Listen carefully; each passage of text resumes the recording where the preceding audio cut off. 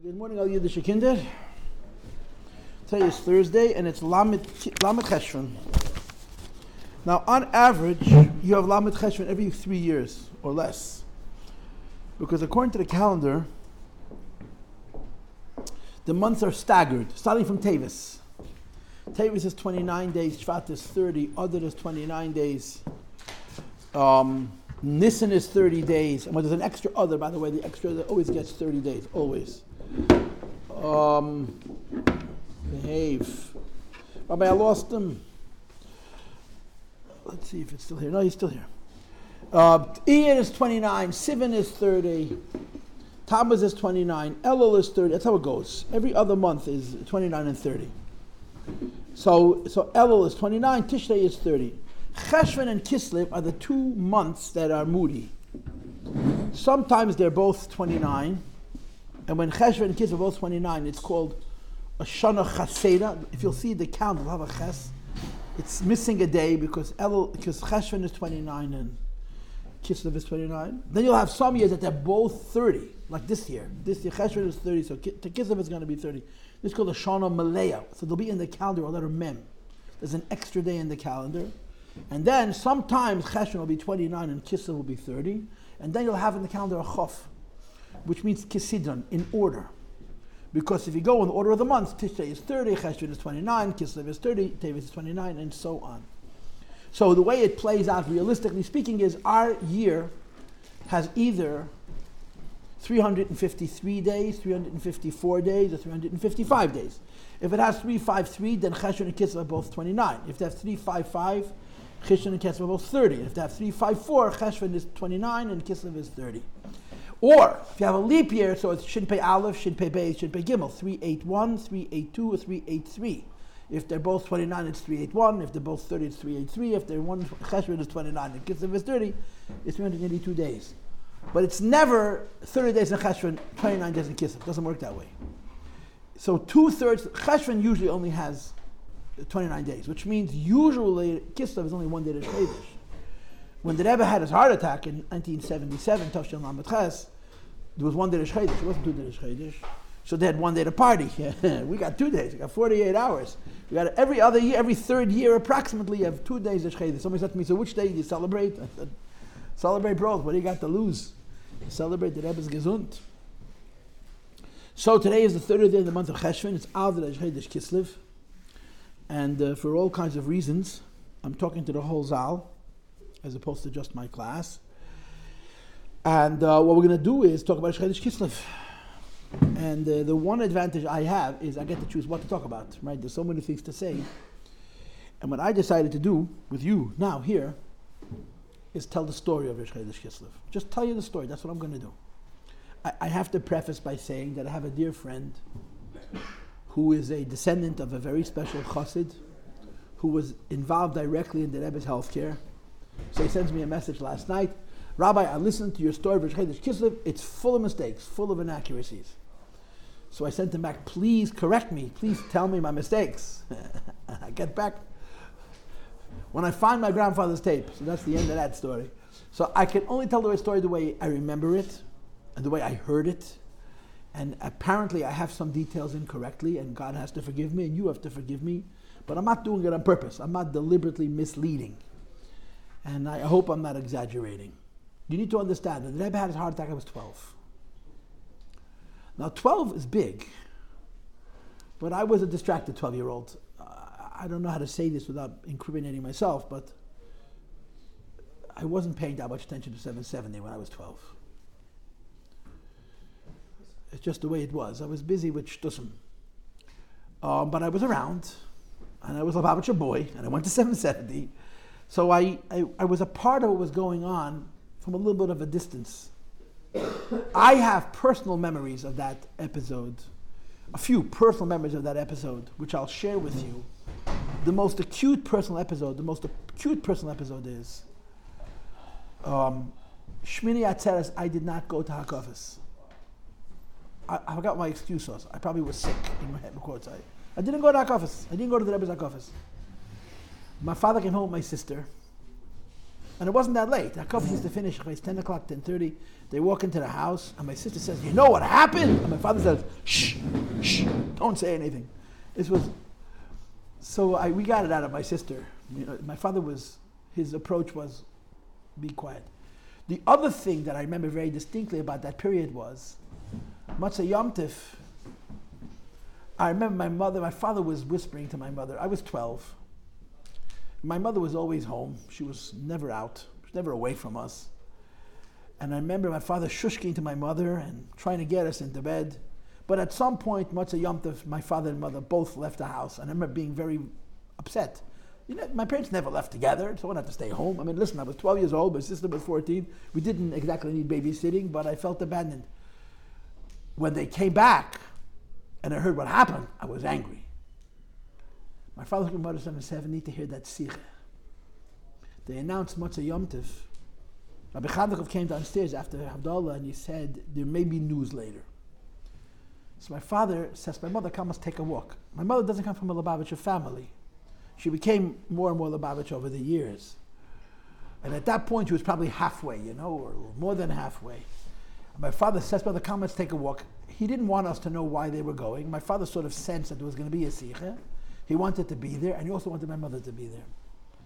So he left us home, because if he had taken us, my mother wanted us to stay home because we had little kids. And he took my mother to the sikha. And I remember how upset I was at missing the sikha. And the truth of the matter is, I'm the most upset. I wasn't. Shmini Atzeres, I was not in shul. I'm going to tell you the truth. Those are two personal memories. There are more personal memories, which I either will or won't tell you because they're not that important. But I'll tell you one other personal memory, okay? And I'll give it to you with the full confession, okay? The Rebbe verbrengt when I was growing up. A lot. Often enough. And we went to verbrengens. Where did we sit? We sat on a bench. And there was usually not enough room to sit on the bench. So we sat on the top of the bench. And we got too big to sit on top of the bench. We sat on my father's lap. My father used to sit in a verbreng with a 12-year-old on one lap and an 11-year-old on another lap. And we were not the easiest kids. I think about it now. My brother thinks about it now. The Mesiras Nefesh. He took us to every Fabrengen and he wouldn't take up a spot. If someone needed a seat, he didn't say, "My kid is sitting here." He put his kid on his lap. And we, in quotes, were always running to the bathroom. We had all diarrhea. Every Fabrengen diarrhea. Why? Fabrengens were boring. The Rebbe sat for 3, 4, 5. I mean, I was a kid. The Rebbe running for 6 hours also at night. 9:30 to 3:30 was perfectly normal in the 70s. And we would go to the bathroom and then we'd disappear for like an hour or two. My father would send my brother to go find out what happened to me in the bathroom and he would disappear. Anyway, that's how it was. That's the reality of it. So there was a Fabrengen in Chayelo, 1977, Tavshin Lamed Zayin. And I went to the bathroom. I wasn't in the bathroom. I was just bored of sitting on my father's lap in the middle of a crunchy Fabrengen. I'm ashamed of it. Don't misunderstand. I'm not proud of it. I was a kid. I didn't understand the word. I didn't understand the word that I was saying. I knew Yiddish, but I didn't understand the Rebbe. Anyway, and the Rebbe starts to sing Tzamah L'cha Nafshi. This is Chai Elul Tovshin Lamed Zayin. In other words, 1 month and 4 days before the heart attack. The Rebbe sang Tzamah L'cha Nafshi a few times a year. It was not uncommon for me to hear the Rebbe sing Tzamah L'cha. The Rebbe sang by himself. Tzamah L'cha Nafshi. And the Rebbe did it from time to time. When, as an adult, when I look back at those moments, I realize how serious. The Rebbe said Tzamah L'cha Nafshi. Tzamah L'cha Nafshi is not a happy niggin. Tzamah L'cha Nafshi is describing Be'eretz Tziev Oye B'limoyim, which means in plain English, my life's rotten and miserable. This is what the Rebbe gave me. And this was the Rebbe's niggin. When the Rebbe wanted to say something from his heart, he said Tzamah L'cha Nafshi. And it was a couple of times a year the Rebbe sang Tzamah L'cha Nafshi. It was a normal thing. And by the way, in the 80s, I forgot at one point, he basically stopped singing it. The Rebbe just stopped singing Tzamah L'cha Nafshi, and I don't know the reasons. He almost never sang it. But as a child growing up, every year there were 2 or 3 occasions, you never knew when, the Rebbe would just sing Tzamah, and we would all sing with him. We couldn't appreciate, I certainly couldn't appreciate what the Rebbe was saying when he said Tzamah L'cha Nafshi, the loneliness that he felt, because that's what the niggin describes. So it's Chayel. I went to the bathroom. I remember exactly where I was standing. I was behind the bleachers on the Mizrach side. Whatever. I remember exactly. I could see where I was. And the Rebbe sings Tzamah L'cha Nafshi. So, okay, I wasn't so out of the loop that I wouldn't sing along. Someone ay ay ay ay ay. Then Kain ba Chodesh. The Rebbe sings it different than us, and he changed the words. He changed the words. Instead of singing Liris Uscha Chvedecha, the Rebbe said Liris Nafshi Ukvedi. So I stopped because I didn't hear what he said, and the whole room, you could feel that people were uncomfortable. Then they sing it again. Kein ba kodesh chazi si. You can hear the tape, by the way.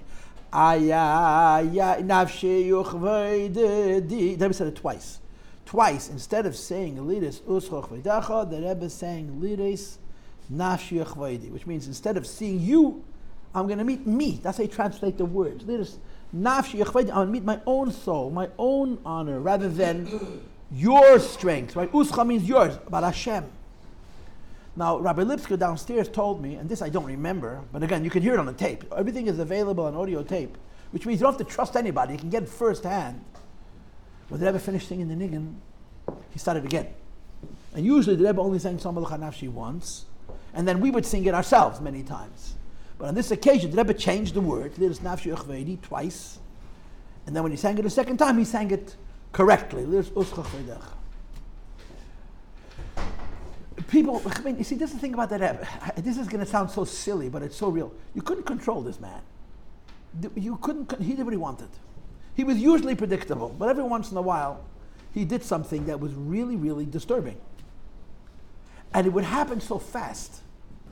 And it was done so without tumult. The Rebbe didn't give you 45 minutes notice, hey, by the way, I'm going to make a mistake in the words tonight. Pay attention, or kind of thing. It just would happen. And it would happen so quickly that you could forget it. But you're dealing with a Jew, with all due respect, we're dealing with a Jew who knew everything. There's no other way to say it. The Rebbe knew everything, and we knew it. And when the Rebbe would do these kinds of things, the mature, wise amongst us, I don't know if the right words would get nervous, but they would get very thoughtful. The Rebbe should do something like this. It wasn't a mistake. The Rebbe didn't make a mistake like that, especially since he did it twice. The kids forgot about it.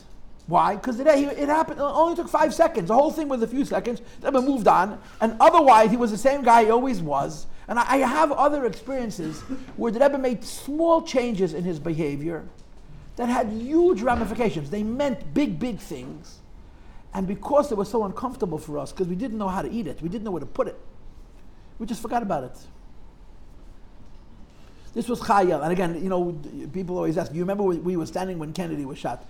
I remember where I stood when I heard that. Samar L'cha Nafshi, I'll never forget as long as I live.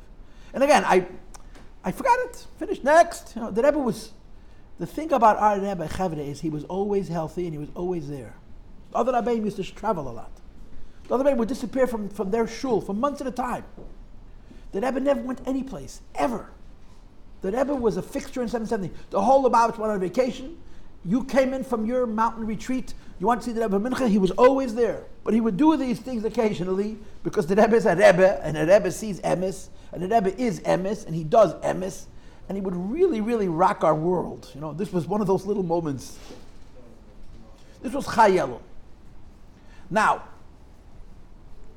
the Rebbe used to blow shofar Rosh Hashanah, as I'm sure you know. The Rebbe used to blow shofar Rosh Hashanah. According to Jewish law, according to halacha, when you blow shofar, two people are supposed to blow together. The Lubavitchers don't even notice, but Al Pi halacha, two people blow shofar together. In most communities of Jews, if you've ever seen non-Chabad communities, a man stands next to the Baltakeya, and just like by Birchas Koyanim, before the Koyan says Yivarechacha, the Chazan says Yivarechacha, before the Baltakeya blows Tkiya, someone says loud, Tkiya, and then he blows Tkiya. Shvarim Teruah, and then he blows Shvarim Teruah. That's how someone is a Makri. The Chabad custom is that you have to have a Makri. Someone has to do it with you. It's a din in Shulchan Aruch. But our custom is that you don't announce it, you point with your finger. So you go into a regular Lubavitcher shul, someone is blowing shofar. To his right is standing a man with his finger on the word, Tkiya, Shvarim Teruah, and so on. The Rebbe blew shofar by himself. The Rebbe did both jobs together. The Rebbe didn't have a Makri. Nobody helped him. Now, people say that it was a chassid, Reb Shmuel Levittin, who used to do it. Reb Shmuel Levittin had died 4 years before. And for sure, those few years, 1974, 75, 76, the Rebbe blew shofar without a makri. No one helped him. That Rosh Hashanah, Tafshel Lamed Ches, in the morning, the Rebbe comes to 770 and sends a message to Rabbi Tenenbaum, who used to blow the Tkiyas of Musaf. He was the Baltakiyah by the Tkiyas Me'umid. The Rebbe wants him to stand next to him by Tkiyas and be the makri. He wants to point in the Siddur. It was a chiddush. It was very unusual. The Rebbe should ask for help. That's basically what happened. And from that point forward, Rabbi Tenenbaum always stood to the Rebbe's right. Now, when you blow shofar with a regular person, you put your finger on the tkiyah, and he blows the tkiyah, and when you decide it's enough, you take your finger off, he stops blowing, you put your finger in the shofar through it. But if you're a makri by the Rebbe, you're not going to tell the Rebbe the tkiyah is long enough. You're not going to tell the Rebbe, okay, stop Rebbe and move on to the next sound. So if you're a makri by the Rebbe, what you do is, you put your finger on the next coil. Meaning if the Rebbe is reading tkiyah, you put your finger on the shvarim. If the Rebbe is doing shvarim, you put your finger on the Torah. You stay one ahead of the Rebbe. Because you're not going to control the Rebbe how long the Torah should be. You know, the Rebbe knows what he wants. And I mean, nobody knows the significance of this, but this is a fact that in Tafshin Lamed Ches, the Rebbe asked, again, I'm using very grubba ace, the Rebbe asked for help. That someone should, until then he did both together. He was the Makri and the Baltakeya, and the Rebbe asked the Rebbe Tenenbaum to point with his finger. Parenthetically, and this I find incredibly mind-blowing, another small little change that turned out to be very meaningful. In the year of the stroke, Tafshin Nun Beis, 1991, so the Rebbe always used to turn to his right. Rabbi Tenenbaum would stand on the Rebbe's right, and the Rebbe stood on the left. In Nun Beis, the Rebbe turned the other way. He turned to his left, meaning Rabbi Tenenbaum was forced to stand to the Rebbe's left. And I could still see in my mind's eye how Rabbi Tenenbaum was dodging. He wanted to stand in his regular place. The Rebbe made a mistake. Instead of turning this way, so Rabbi Tenenbaum would stand to the right, and the Rebbe would stand to the left, he turned the other way. So Rabbi Tenenbaum tried to give the Rebbe body language to say, Rebbe, you got to turn the other way. I'm supposed to stand here. Anyway, the Rebbe, of course, didn't know what he's talking about. Both days, Rosh Hashanah and Nun Beis, the Rebbe stood on the right instead of on the left, and Rabbi Tenenbaum stood on the left. And these small little changes by a Rebbe, which we see as mistakes, are huge, huge. And the Rebbe had a stroke that year. Now, what's the connection between standing in a different position and a stroke? But in Nun Beis, there was 100 things like that. He made small changes that, by themselves, okay, he did it different this time. But when you add it all up, you see that the Rebbe sees things that we don't see. So the Rebbe asked Rabbi Tenenbaum to help him with the Tkiyas. Tisha was a regular Tisha, Lamed Ches was a normal Tisha. You may have seen, there's a video of the Rebbe coming into Shul, and they're singing Allah Sela Hochach. The Rebbe's wearing his talis, and he turns around and he's clapping and he's encouraging the singing. That was the same day that the Rebbe had the heart attack in the morning. And the Allah Sela goes on and on and on and on. We understand now, based on what people have told us, that the Rebbe was having chest pains for weeks. When they opened up the Rebbe's kapata after the heart attack, his shirt was completely frayed. He'd been massaging his chest. The Rebbe was in a lot of pain for weeks before, the whole Tishrei. But the Rebbe's tolerance for pain was not normal. The Rebbe's ability to hide pain was extraordinary. My father told me that he went to the same dentist as the Rebbe. And the dentist said, if you knew how much pain your Rebbe was in over the last 48 hours of Shmini Tzatzis Simchas Torah, he said, it's not humanly possible for a human being to manage that kind of pain. And the Rebbe just went on like normal. You had no idea how much pain the Rebbe is. And the only thing the Rebbe went to the dentist for, by the way, was to pull his teeth out. The Rebbe didn't put fillings in. The doctor said, my father told me, the Rebbe may be a great rabbi, but I'm his dentist. And if he doesn't start brushing his teeth, he's going to lose them. But at the time, he remembered the Rebbe, he had no teeth. Not a tooth. And when he talked, it sounded like the Rebbe had normal, the Rebbe didn't use dentures. No one bechal the Rebbe's speech, the way the Rebbe looked. You know what happens to people take out their dentures? Their face turns into a prune. The Rebbe didn't have teeth, and he didn't put in dentures, and he looks normal, he sounds normal. Without teeth to speak is extraordinary. These were the everyday miracles that we saw, and we got spoiled by them. But anyway, the Rebbe was in an enormous amount of pain. For weeks, the Rebbe his heart was bothering him. And the Rebbe understood medicine, he understood the heart, and he didn't tell anybody. There's a rumor, which is more than a rumor, it's more than a rumor, that in 1964 the Rebbe had a heart attack at some point. And he told no one. Maybe he told the Rebbe, he didn't go to any doctors, he Pasha treated himself. The reason we know this is because when the Rebbe had his heart attack in 1977, the doctors took x-rays of the Rebbe's heart, and they said, you had a heart attack before. He said, yeah, in 1964. And the Rebbe, when he had that heart attack, he didn't even slow down. Nobody even realized. Imagine a person have a heart attack and just keep working like as if nothing happened. The Rebbe made changes then. The Rebbe did slow down. The Rebbe used to have Yechidus 3 times a week, and at that point he changed it from 3 times a week to twice a week. But could you imagine a man has a heart attack and he's such a public person, you see him 5 times a day and no one knows. The ability of the Rebbe to manage pain and to put on a front of the king was extraordinary. So apparently the Rebbe had been having chest pains for weeks before, and he continued trucking like nothing. You have to understand what Tishrei looked like. A whole day Hoshana Rabbah, the Rebbe gave cake. He stood a whole day on his feet giving out honey cake. I stop and I think about the cake, and I can't believe the Lubavitcher Rebbe had nothing better to do in his time than give you, look into your eyes, give you a little piece of honey cake and say, Lishana Teva Mesukah, a good and a sweet year to every Rebbe and a Rebbetzin and Bobbe and Bobberdin and boy and girl. Anybody who wanted, the Rebbe stood by his kapota and his gattel and his silk sutuk, and he gave out honey cake. So of course the Rebbe went home on Shana Rabbah to eat. You know, B'chlal, Jewish people have to eat, yeah? They have to hold, they're giving cake. And the Rebbe went home to eat. I heard once that the Rebbetzin used to say that when my husband comes home after giving lekach, Erev Yom Kippur, he has no koyach. He doesn't have koyach to put the food in his mouth. He has no koyach to eat. The Rebbetzin called 770, that's the rumor. And he said to the secretary, the Rebbe doesn't feel well, please make the hakafas quick. Now you can't make hakafas quick. The Rebbe does what he wants. You can't rush the Rebbe. He knows what he wants. The Rebbetzin knew that the Rebbe didn't feel well, she saw.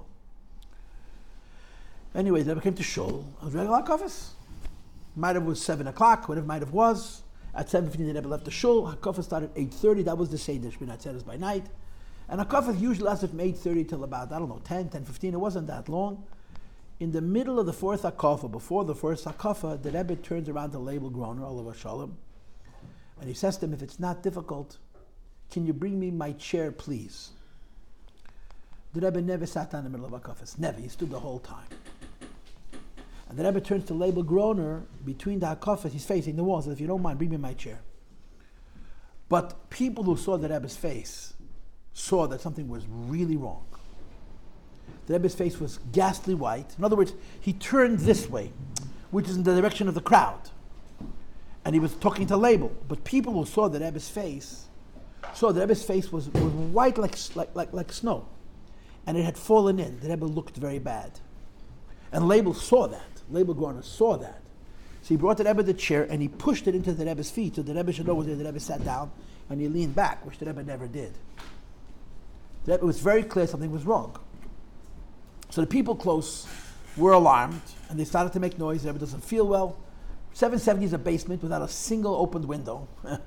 And the air conditioning then didn't work particularly well. So they started to scream that the Rebbe needs air. So there's, I guess, 2 things going on. The Rebbe sits down. There were a lot of doctors in the room. There were a lot of people in the room who knew medicine. And as soon as they saw what happened, they understood that the Rebbe is going through an episode.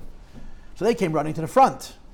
On the other hand, they're screaming, everyone get out, the Rebbe needs air. So 770 cleared out. I don't know how long it took, but people left the shul. Only a few hundred people stayed, everybody else left. A man went around and broke every single window in the Weiber shul on both sides. So there should be air coming in. There was no windows in 770. The women's section is above ground, so there's a door. You open up the doors to the women's section and you break the windows to the men's section. The women's section will be a little easier for the Rebbe to breathe. He broke every single window in the Weiber shul. And the doctors examined the Rebbe. The doctor went to the Rebbe. They say a doctor tried to touch the Rebbe's pulse, and the Rebbe smiled. The Rebbe was so aware of his public image, and he didn't want to frighten us. So he didn't allow the doctors to do anything in front of the Chassidim that would demonstrate on his part weakness. The doctors told the Rebbe, you're having a heart attack. They told the Rebbe, you're having a heart attack. And the Rebbe, I'm sure, understood that himself. And there were different things that doctors did. One doctor took the Rebbe's hat off. He started to fan the Rebbe because people have a heart attack, their body overheats. It's like a car in overheating, And the Rebbe smiled, took his hat, put it back on his head, like, don't help me, Another doctor came, brought the Rebbe orange juice because people have a heart attack, have to take citrus fruits. I don't know why that works, but so the Rebbe said, first of all, I'm before Kiddush. Second of all, I'm not in this sukkah. Forget about it. So they wanted the Rebbe to leave the shul. They said, no, we got to finish Hakafis. Ma'ariv, Hakafis. The crowd was very small. So the Gaboyim, when they realized that the Rebbe was not going to leave the shul, they just made it happen quick. And I think at this point the Rebbe allowed it to go quick. There was a fourth Hakafa, there was a fifth Hakafa, there was a sixth Hakafa, and the seventh Hakafa the Rebbe went himself. And the Rebbe just had a heart attack. Now, people who have a heart attack, again, I don't know about this personally, Baruch Hashem, but the way I understand, you have a heart attack, your body becomes like a rag. You have no koyach. The Rebbe walked to the middle of the shul, holding his Eviteda, and started dancing with his brother-in-law, the Rashag. Now, normally when the Rebbe danced with his brother-in-law, the Hakafa was short because his brother-in-law, the Rashag, would dance with the Rebbe looking up at the ceiling, straight up at the ceiling. And he would get dizzy. So the Rebbe's Hakafa, when he danced with the Shvaga, the Rashag was always very short. But very short is 10 revolutions, 10 times around or 12 times around. But this time the Rashag went around once and the Rashag stammered. The Rashag, he acted like as if he got dizzy much more quickly than he normally did because he didn't want the Rebbe to dance. They went back to his place, Aleinu, and left the shul and went upstairs. So the way I understand the story, it's very hard to know the order of the details, but the Rebbe went into his room. He locked it in the kind of way that nobody could get in. In other words, people had keys to the Rebbe's office, but they only had the key, I guess, to one lock. The Rebbe locked his door in such a way that you couldn't open it from the outside. So they knocked on the door. And through the door, the Rebbe says, I'm fine. I'm just very tired. I didn't eat the whole day. I'll be better in the morning. Like, go, leave me alone. But everybody understood that was not the case.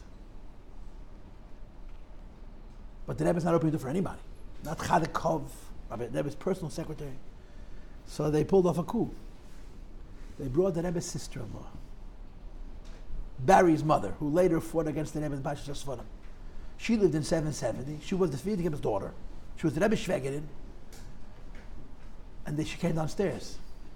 And she knocked on the door and she called the Rebbe's first name. She called him by his name. And the Rebbe opened the door for her. She walked into the Rebbe's room, and they had probably told her. The way I heard the story was the Rebbe's room was always full of books. Thank you. The Rebbe's room was always full of Sforim. And every surface had piles of books. I mean, the rumor even goes that on the floor, the Rebbe's put on a piece of paper and a pile of Sforim. The Rebbe's room was never clean. Nun Beis, before the stroke, the Rebbe cleaned his room spotless. Spotless. But the Rebbe's room was always a mess. When the Rebbe had Yechidus, they had to just move things to the side. There was Sforim all over the place. So the Rebbe had a number of chairs in his room. Every chair had a pile of books. The Rebbe was always learning and looking at a million Sforim. He never had time to clean anything up. When she walked in, the Rebbe picked up a huge pile of Sforim, put them on her table, after having a heart attack, so she should have a place to sit. Just to tell you about the will of the Rebbe, the strength of the Rebbe, and if I may use this word, the gentlemanliness of the Rebbe. Anyway, she talked to the Rebbe for a minute or two, thank you. And she told the Rebbe that the Rebbe doesn't feel well and she has to see a doctor. And the Rebbe said, I'm fine. I didn't sleep. I didn't eat. I'm exhausted. I'll be fine tomorrow. She argued with the Rebbe for a few seconds. I don't know how the conversation ended, but she walked out. When she walked out, the Rebbe slammed his door. But the Label put his foot in the door. He didn't let the Rebbe close the door. And they came into the Rebbe. The Rebbe has to be examined by doctors. Doctors come and see the Rebbe. And I guess at some point the Rebbe agreed. Now understand that while this is all happening, somebody ran to President Street and knocked on the door and told the Rebbetzin that the Rebbe is not feeling well. So she came to 770. And that was the game changer. Once the Rebbetzin Chaim Mushka showed up in 770, and by the way, she lived in 770 so long as the Rebbe lived in 770. Till the Chodesh Kislev, she lived upstairs. She stayed in her grandmother's room. In the Frierdiker Rebbe's apartment, there were 2 bedrooms. I was in that apartment many times as a child. Now everything is locked with gates. We used to walk into the Rebbe's bedroom. We could have laid down on the Frierdiker Rebbe's bed if we wanted. There's 2 bedrooms. There's a bedroom with 2 beds, the Frierdiker Rebbe and the Rebbe Chamadina, and there's a bedroom with 1 bed that belonged to the Frierdiker Rebbe's mother, the Rebbe Shtena Sarah. She passed away 81 years ago. That bed is still sitting there from 81 years ago. The Rebbe Chaim Mushka slept in that bed for the month or so, 5 weeks, that the Rebbe was sleeping in his office. She stayed upstairs. When she came, she really took charge. And first of all, she was the Rebbetzin. And second of all, she was Shneers. She was not just the Rebbetzin in name, she was the Rebbetzin. And she really made things happen the way she wanted. Everybody bent to her will, and she took charge. She was one person, and the treatment that the Rebbe got, and the respect and the privacy that the Rebbe needed was her credit. She made sure that She didn't let 5 people cook the Rebbe's soup, you understand? She took charge. And doctors started to come. A guy told me he was standing in the hall, and she went into the Rebbe's room. I'm sure you've been in the Rebbe's room. I would imagine you've been in the Rebbe's room. If you walk to the Rebbe's room, right by the door to the right, there's like 6 or 7 or 8 light switches. And then there's a bookcase. Under those light switches, there's a chair. She sat down at that chair by the door, and she was basically Shemer Adela. She stood by the door. He said, I'm standing outside. I heard the Rebbe saying, Groner, Rabbi Klein. She started to push him around. The secretaries, you do this, you do this. She came and took charge. And that's really the miracle. It's one of the miracles of Lamed Ches. And doctors started to come to examine the Rebbe. You have to understand, it's 9 o'clock at night. It's not 2 o'clock in the morning. It's 10 o'clock. It wasn't very late. And they started calling some of the biggest cardiologists in New York. And they started to come. They all came. And of course, the Rebbe was very nice to them and so on and so forth. And they examined the Rebbe and they said to the Rebbe, you're going to have another heart attack. And the one you had is like the tremor before the big earthquake. There's going to be a big one. And you need to get to a hospital pronto. Because nobody can treat you here. And the Rebbe said, I'm not leaving 770. I'm not leaving 770. The Rebbe actually said, at some point during that night, quote, Eibesdaf epes treffen soll es treffen do. Which means in English, if something has to happen, it should happen here. There's no need to explain. I mean, the worst thing had already happened. The Rebbe had a heart attack. Eibesdaf epes treffen soll es, if something is going to happen, it's going to happen. I'm not leaving 770. And of course, the way the story is told is that the doctors got really upset. They brought big doctors. New York City has one of the best doctors in the world. And they were woken up from their sleep and rushed to Brooklyn by police escort to come and examine the Rebbe, and the Rebbe's not going to the hospital. How do you treat a man without machines? And 1 or 2 or 3, I don't know how many, got really upset. And some of them, we know their names. And they would leave. Well, I can't take responsibility for you. This is ridiculous. One of them started to scream at the Rebbe. I saw or heard a description. One guy was shouting at the Rebbe, and some guy grabbed him and pushed him up against him and said, listen, you're a big doctor, but I don't know if you know who you're talking to. And with all due respect to you, you can't talk to him this way. And they left. So a few things went on during that night. Let me just say this. At some point, the Rebbe went out to the sukkah to make Kiddush. I don't know how long it was after he went into his room. But remember, the Rebbe wouldn't eat or drink out of the sukkah. The Rebbe went out to the sukkah. And the Rebbetzin went with him.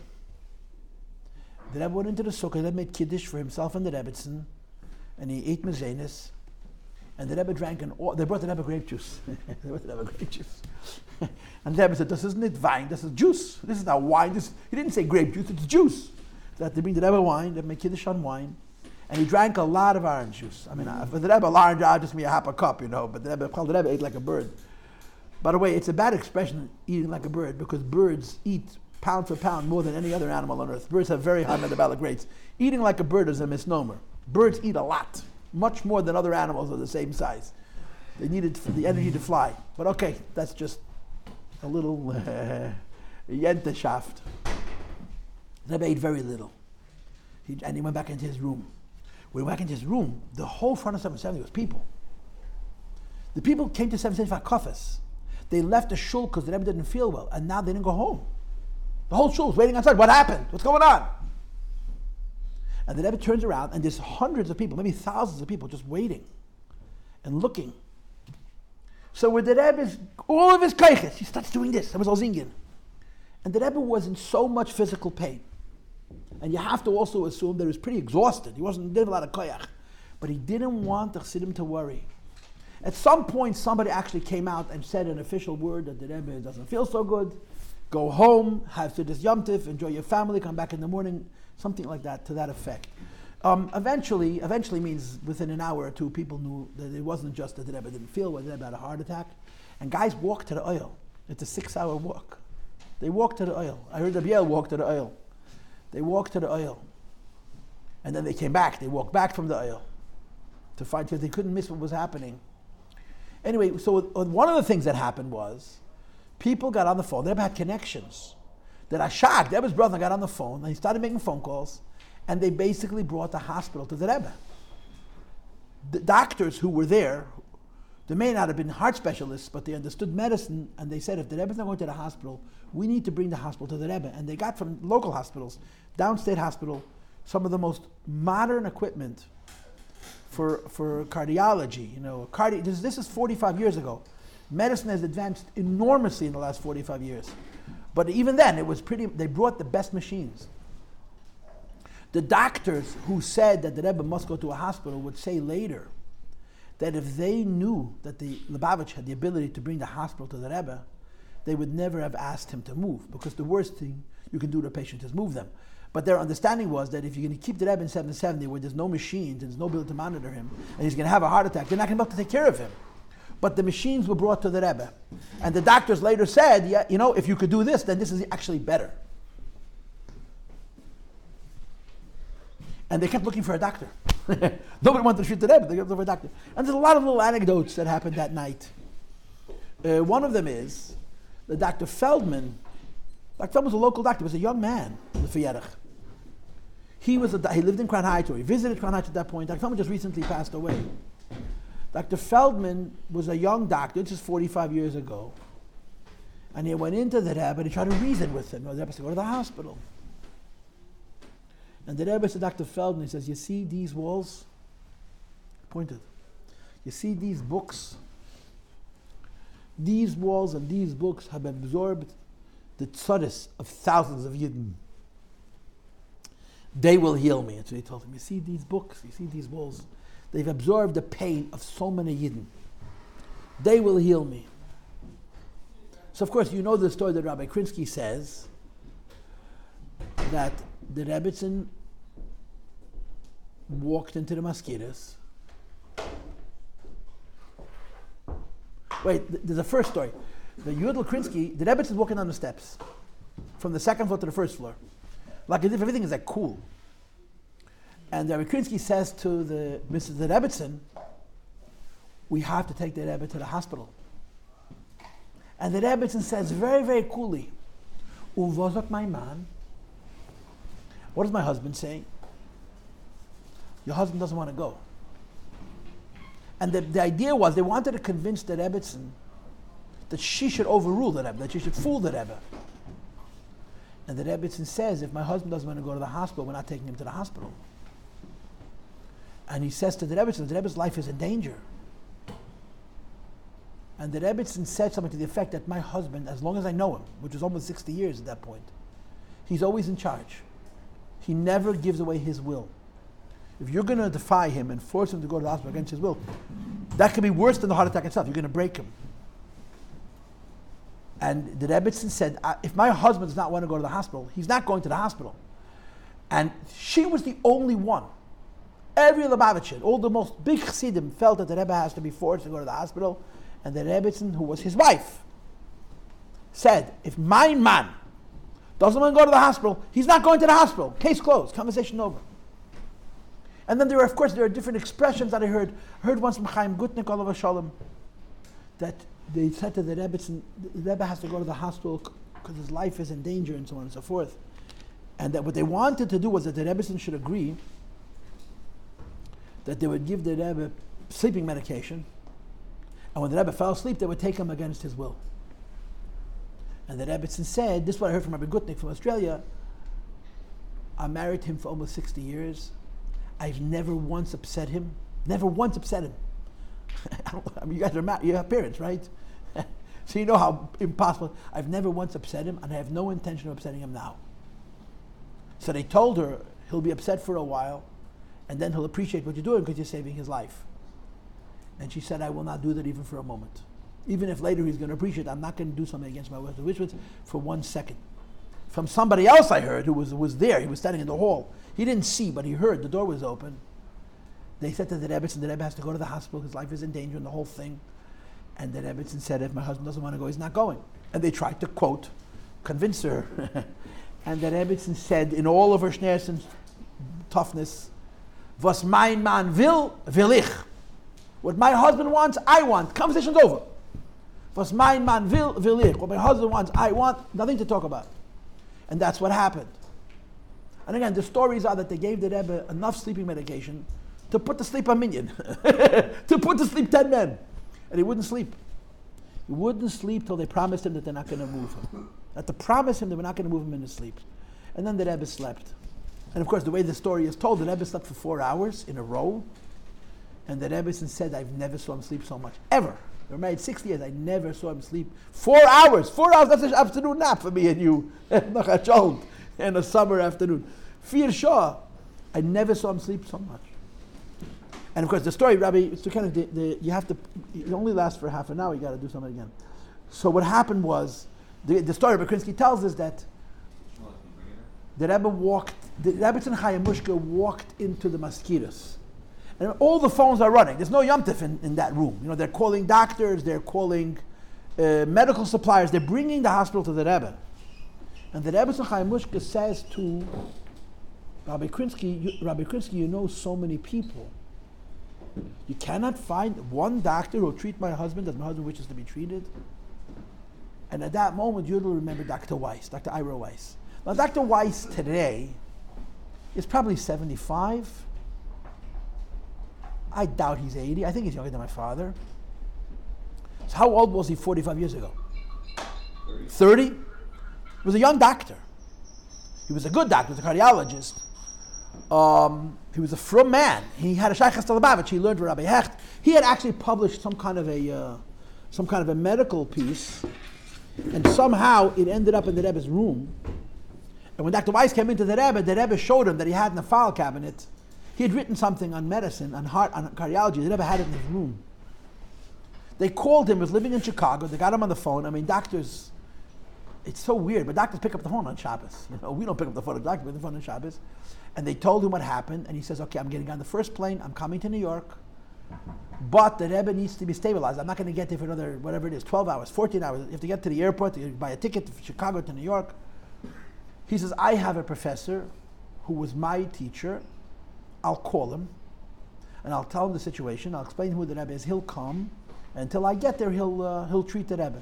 And he called Dr. Tischholz, who lived in New York. He was an older doctor. And he explained to him the situation. Dr. Tischholz came to him in the middle of the night. But he was told that the Rebbe is not going to the hospital. You got to deal with those specifications. And he did it. And Dr. Weiss says that B'derech HaTeva, he saved the Rebbe's life. He, quote, stabilized the Rebbe. The Rebbe did have another massive heart attack. And the Rebbe was being monitored. The Rebbe was already on a cardiogram. Then it was a big chiddush.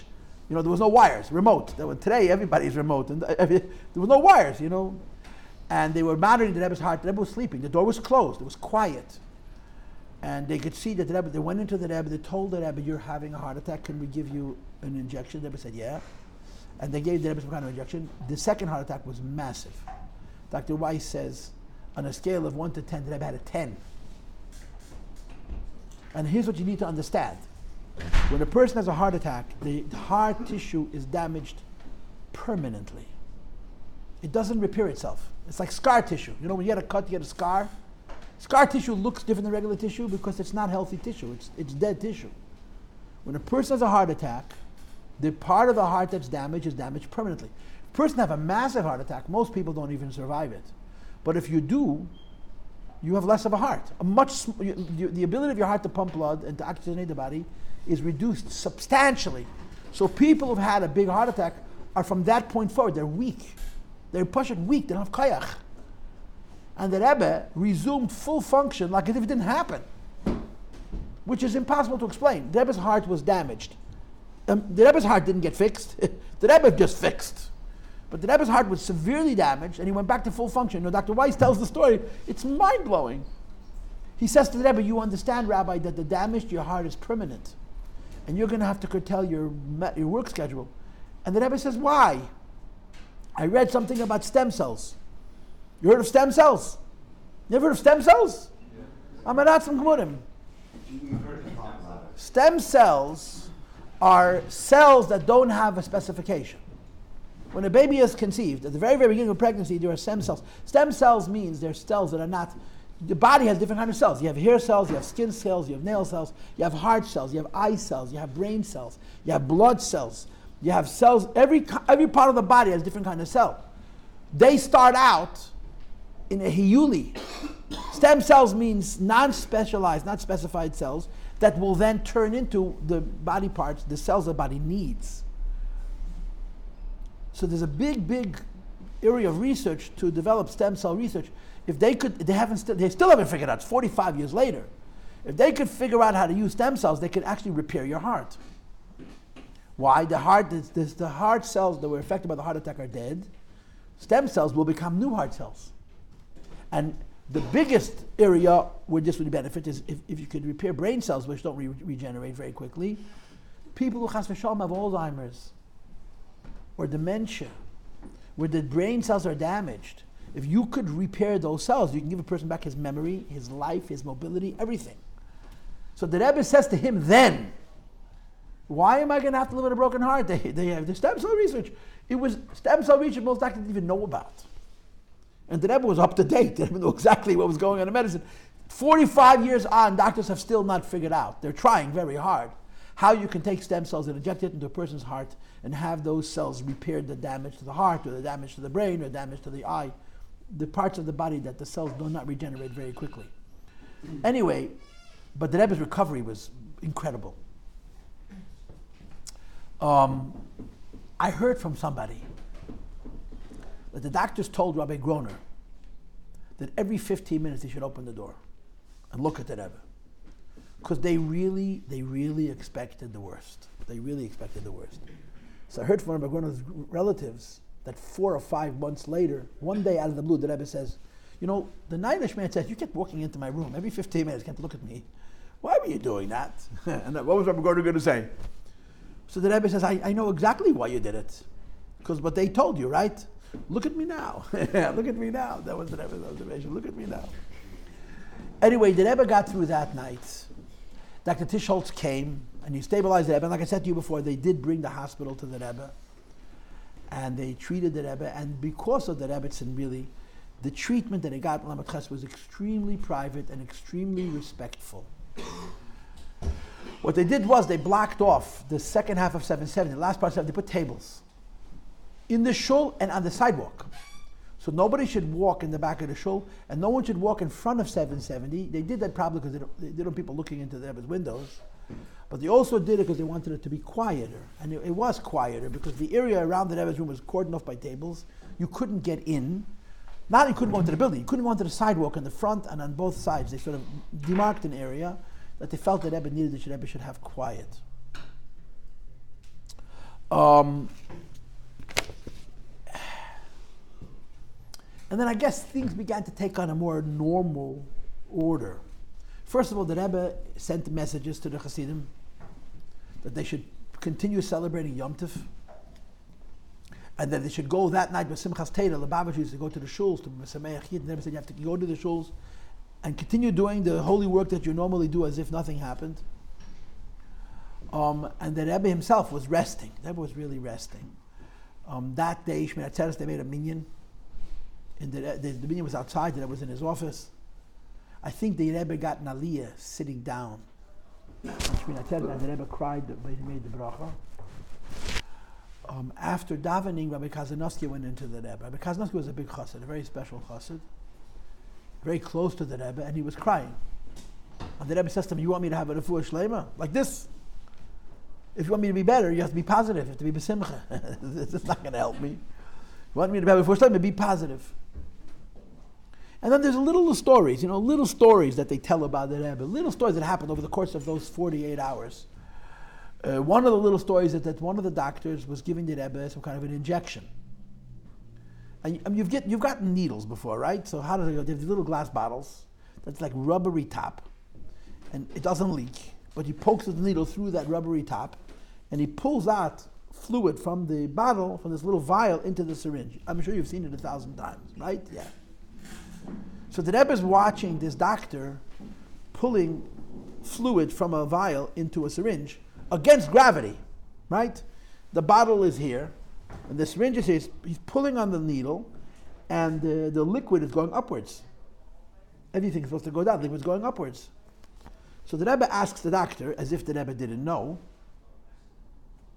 the fact that the fluid is going up into the needle, is it because of a suction or because of a vacuum? In other words, is there actually a force that's pulling the liquid up? Or is it simply because there's an empty space with no air, and nature abhors a vacuum? We have an empty space that's going to be filled. In other words, it's less density, the bottle has air in it, the vial has air in it, and the syringe doesn't have any air, so the fluid is going to where there's less air because of the vacuum. So the Rebbe asked, is there a force that's pulling liquid in, or is it simply the empty space? So the doctor says to the Rebbe, it's the empty space, there's no vacuum. The fluid goes against gravity, not because something is pulling it, but because there's an empty space, the space gets filled. You going to say something? You said vacuum is a suction. Suction is a force, vacuum is an empty space. You said there's empty space instead of vacuum. It was just not a point of detail. I'm sorry. So the Rebbe said, this is a lesson. This is a lesson. What's the lesson? That the very fact that the Rebbe is not present makes the Chassidim more drawn to him. And he sent someone downstairs to repeat this. That the Rebbe just learned the lesson from the syringe, that it's not a suction, it's an empty. You have a cholol. The fact that the Rebbe is missing only strengthens the connection with the message of Hirah. That the fact that the Rebbe is not in shul only strengthens the relationship between the Rebbe and the Hasidim. I heard a story, I don't know if I should tell this story, but I'm going to tell it anyway, that the Rebbe is in his room, and the Rebbe had a massive heart attack, and they see that the machine is acting funny.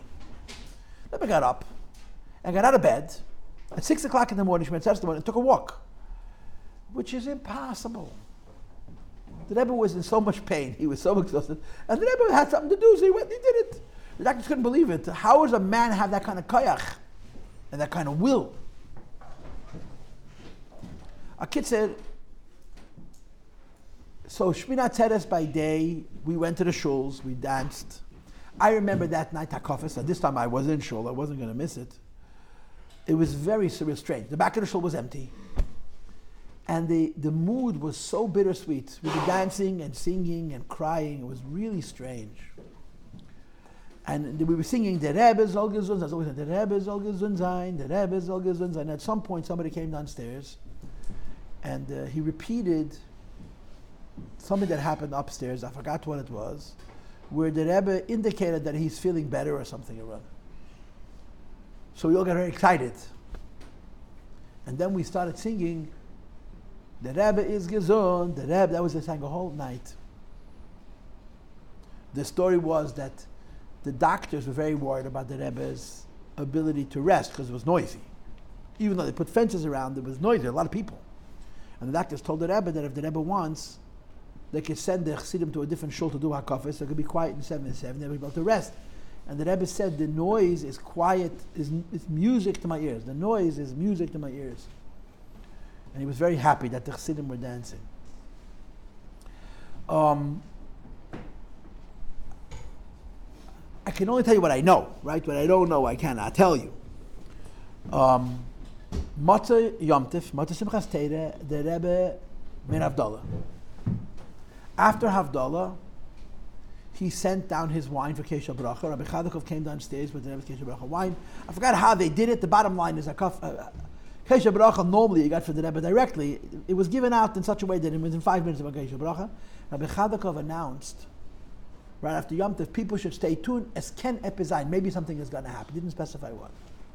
I think close to midnight. I don't know exactly when. Close to midnight, the Rebbe's voice came on. And like I told you, my mother and father abandoned us and went to listen to that sikha. You can hear the audio. I don't know, 7, 8 minutes. The Rebbe is very emotional. The Rebbe cries. And the Rebbe addresses this going on, that because of certain situations, we're not together. And in those few minutes, the Rebbe crunched the entire Farbrengen of Simchas Torah. He spoke about all the things he spoke about, the Shtickle Maimed. The story was that the Rebbe asked the doctors to be able to speak. And of course, after a heart attack, speaking is more difficult than climbing stairs. And the doctor said to the Rebbe, it would be really good if the Rebbe would rest. And the Rebbe said, but I want to speak to the Chassidim. How long would you like to speak? The Rebbe said for 5 minutes or 7 minutes. They let the Rebbe speak for 7 minutes. I think they spoke for 20. Whatever they gave me, it took 3 times as much. And he it was very special to hear the Rebbe's voice. I just want to tell you something. I'm sorry, it's after 9 o'clock. I have so much more to tell, but I guess I have to stop. Okay, want me to do that? Okay, so let me just finish with this. That one of the things about Lamed Ches, which is undeniable, is that when the Rebbe got sick, the entire Jewish world was shaken. Shaken. The importance of the Rebbe was felt in every community. Chassidim and Misnagdim, Sfardim, Ashkenazim. And the Rebbe's illness mattered to everybody. The Rebbe wrote a letter a few days afterwards saying that, with the help of Hashem and because of the Tfilas Rabbim, for the many who davened for me, in Lamed Ches, all Yidden said Tillim for the Rebbe, Mamish, even the biggest Misnagdim and the first of business Atmere, there was a very strong understanding that we need this Rebbe. And the whole world cried out, and the Rebbe wrote in the letter, and the schus of the Tfilas Rabbim, I had a refuah shlema. And I'm just going to mention to you two episodes which are important to me. There was a Yid in Crown, his name was Berel Weiss. Berel Weiss lived in Los Angeles. And he was a Lubavitcher, he was Ungarish, he became a Lubavitcher through Rabbi Leitchik. And Berel Weiss, in LA at that time, there was a Hasidic Rebbe. He just lived in Los Angeles for a few years. He was a real tzaddik, a no jokes tzaddik, about Moifes, about Chodesh. His name was the Rimnitzer Rebbe. The Rimnitzer Rebbe lived in LA probably from 1975 till 78. When the Yeshiva Oral Chanan opened, almost at the same time, he moved back from California, moved to New York, he moved to Muncie. But he lived in LA for a few years, and he had a shtibel. He was about Moifes Goli. This guy knew, he did miracles, he knew everything. He was like the stories in the times of the Baal Shem Tov. He was one of the few in our generation who was in that way. He was an incredible man. He was a Russian Jew, had a very strong relationship with the Rebbe. The Rebbe had sent him to Russia a Siddur and a Tanya, and he used it till the day he died. He held on to the Siddur the Rebbe gave him. It was one of his precious possessions. He was not a Lubavitcher, but had a very strong connection to the Rebbe. Berel Weiss got a guy to call LA and to go into the Rimnitzer Rebbe and tell the Rebbe had a heart attack. Now LA is 3 hours behind us. I don't even know if it was Yom Tov yet. But the Rimnitzer got word at the beginning of his Yom Tov that the Lubavitcher Rebbe had a heart attack. He was wearing Big Day Shabbos, wearing his shtreimel, whatever they wear in those communities. He took off his Big Day Shabbos. He put on his Big Day Choil. He took out a Tillim, probably the Tillim the Rebbe gave him. He says, the Lubavitcher Rebbe felt nish git. And he said Tillim. He cried, he said Tillim. There was no hakafas. The way I heard the story, which is hard to imagine, but he said Tillim for the whole 48 hours. I don't think that's literally true, but that's all he did. There was no hakafas by the Rimnitzer Rebbe. After Simchas Torah, they told him that the Rebbe is feeling better, the Rebbe is alive, he's feeling better. So he put on a shtreimel, and he did hakafas. And the other thing I want to tell you is, again, I'm telling you the stories because the stories mean something to me. That there was one of the great Misnagdish Gedolim who lived in New York. He was a real god, a real god. His name was Yankov Kamenetsky. He was Rosh Yeshiva of Torah V'das. He was an incredible Talmud Chacham, a real god. And he was a Misnagid. He would visit Florida for this winter. He was an old man. He lived till 100, Kimat. And when he came to Miami, the Lubavitcher Yeshiva in Miami they asked him to come to Yeshiva. He one year came and he spoke at the Kines Teda, he spoke at Yeshiva, he gave a shir. But when the Rebbe had his heart attack, they wanted that he should write a letter endorsing the Rebbe's Mifsoyim. They got Ramesha Feinstein to write a beautiful letter endorsing the Rebbe's Mifsoyim. And they asked Rabbi Yankov to write such a letter also. They felt that it would be good for the Rebbe to see that he has support from a broad base. And Rabbi Yankov said to them, I can't write such a letter because I disagree with the Rebbe. He had a Sat Meshita by being Makar Fraya people. He said, but I want you to know that every time I daven, when I get to Shmak Eleinu, I say, Menachem Mendel Ben Chana Refuah Shlema. It's a simple story, but if you understand who he was, and he was a Misnagid, they understood Misnagadehin, Misnagadehed. This Rebbe we need. Okay, we'll continue time in Mitzvah Hashem.